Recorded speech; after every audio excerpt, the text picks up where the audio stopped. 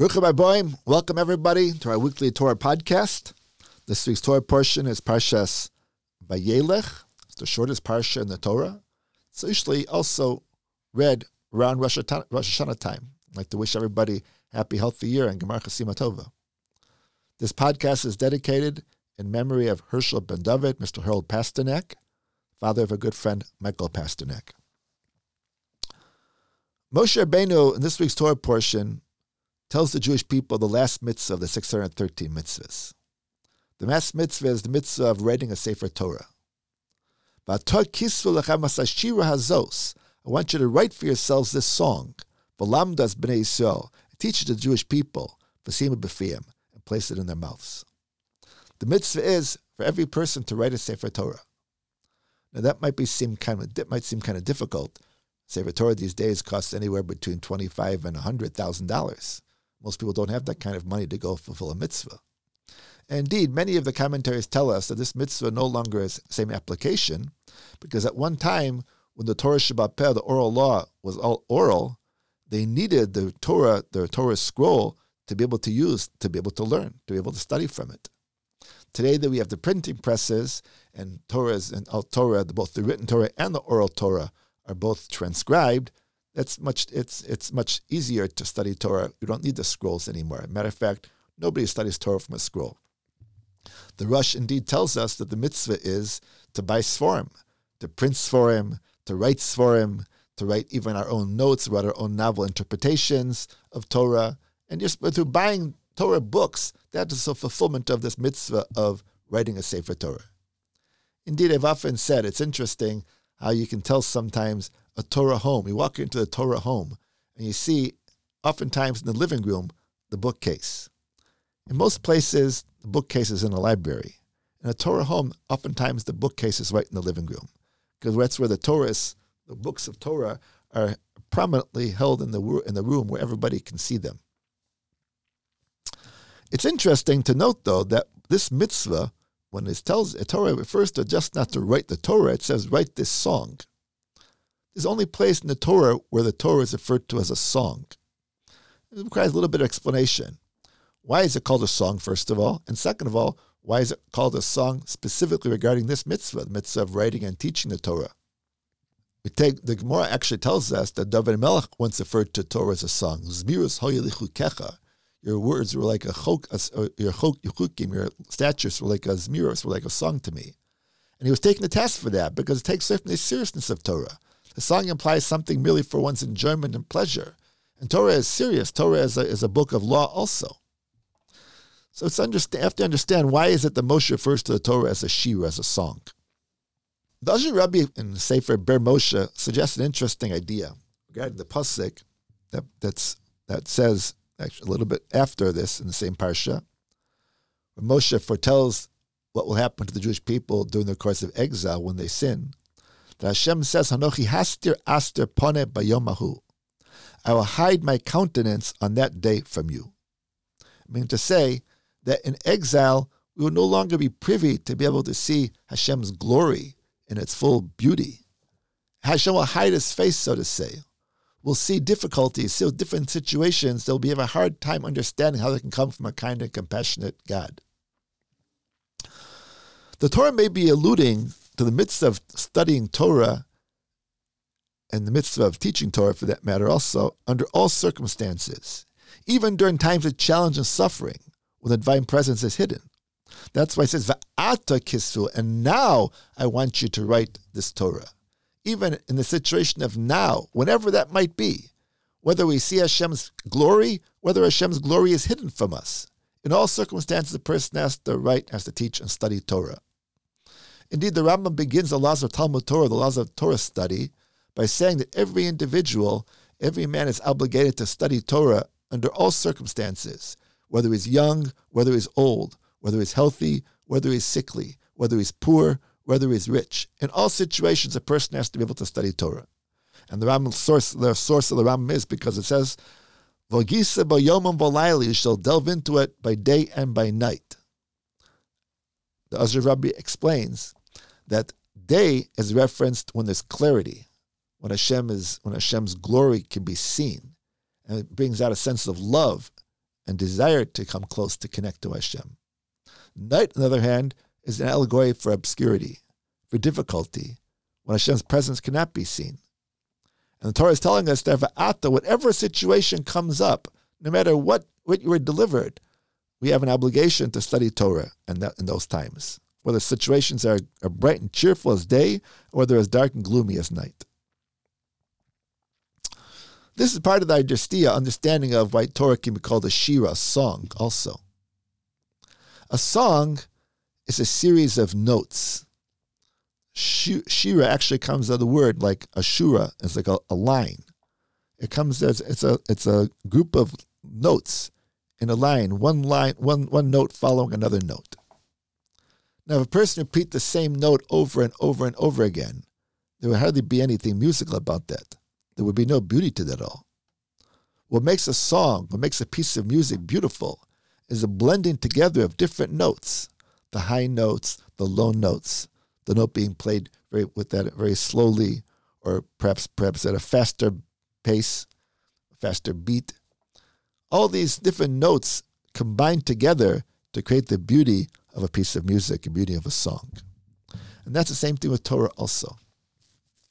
Torah is also not just one thing. It's not just one repeated mitzvah over and over and over again. It's a combination of everything. Torah is meant to be able to follow us throughout life, in all circumstances. Torah is there to lead us in difficulties, and is there to lead us in time of joy, in time of sadness, in time of fear.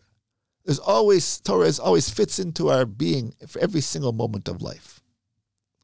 This fits in well with a beautiful idea I heard expressed in the name of Elio Meir Bloch, the late Rosh Yeshiva, the Telzer Yeshiva in Cleveland.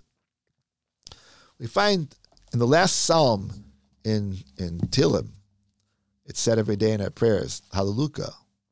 David HaMelech urges us to sing praises of Hashem. And he says, Hallelujah, Hallelujah kel bekodesho, Hallelujah bekir uzo. Praise God in his sanctuary, praise him in his heavenly power. Hallelujah begvurosav, Hallelujah krov gudlo.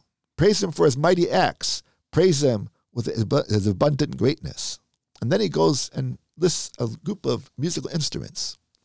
Hallelujah beseka shofar, Hallelujah beneva v'chinor. Praise Hashem with the blast of the shofar. Praise him with the lyre and the harp. Hallelujah besofa mochel, Hallelujah b'minim v'ugov. Praise him with the drum and dance. Praise him with the organ and the flute. Hallelujah b'tzitzlei shama, Hallelujah b'tzitzlei sua. Praise him with the clanging cymbals. Praise him with the resonant trumpets. Kol neshama ta'alel ka hallelujah. Let all souls praise God. Hallelujah. It's interesting how he enumerates all the different musical instruments. What's the significance of that? What's the difference between praising God with the cymbals or with the trumpets or with the harp? So Elio Meir Bloch explained that every musical instrument evokes a different type of an emotion within a person. We can see that quite clearly in a movie, for example. Sometimes at a frightening part of the movie, there'll be accompanying music. Will be, let's say, for example, the sound of a drum roll. And it evokes a certain sense of fear within a person. Or in a very sad scene, you might hear the background music of a violin. And it literally can bring tears to our eyes. Sometimes at a moment of excitement and joy, the sound of the trumpets, or the sound of other types of musical sound, the clanging of cymbals. Each type of instrument represents a different type of an emotion, and it can evoke different types of emotions, and it really works. It's fascinating, the power of music. That's one of the reasons why they played music in the Beis HaMikdash, to accompany the service. Music itself has a tremendous power. Many times music is called an international language, because sometimes it's a way of being able to express ourselves in a way that language can't. Even if, let's say, you may not understand my words, but the music I can sometimes convey a feeling, convey a message, an understanding that goes far beyond and far deeper than any words can go.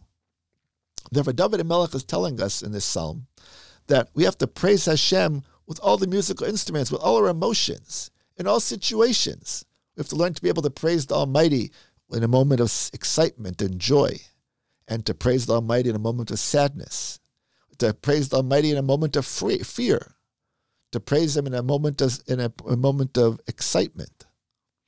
All situations call for the capability of being able to praise Hashem, because ultimately we know everything the Almighty does is for the good. There's a reason, there's a rationale behind it. Even if we don't necessarily appreciate it right now, but we know that Hashem has our good in mind. And therefore, as such, it's important for us to be able to praise Hashem for all circumstances, for all situations. We've spoken about that before. The Talmud tells us that a person has to learn to be able to praise Hashem and thank Hashem for the difficult things as much as he thanks Hashem for the positive things in life. Now, this same idea can also be spoken about, the idea of a song, not only regarding musical instruments. The song is an outpouring of emotion from a person's heart. From when a person feels an intensity, we'll find a person sometimes in a joyous mood begins to hum or begins to sing to himself.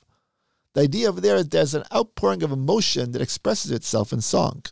And regardless of what that emotion, the emotion could be a feeling of joy, it could be a feeling of sadness, it could be a feeling of fear.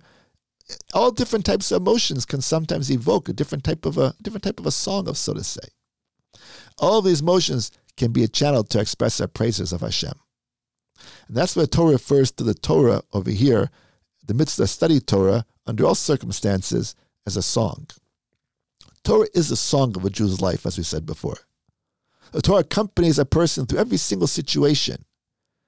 It gives them the energy, it gives them the consolation, it gives them inspiration, and it gives them cause for joy.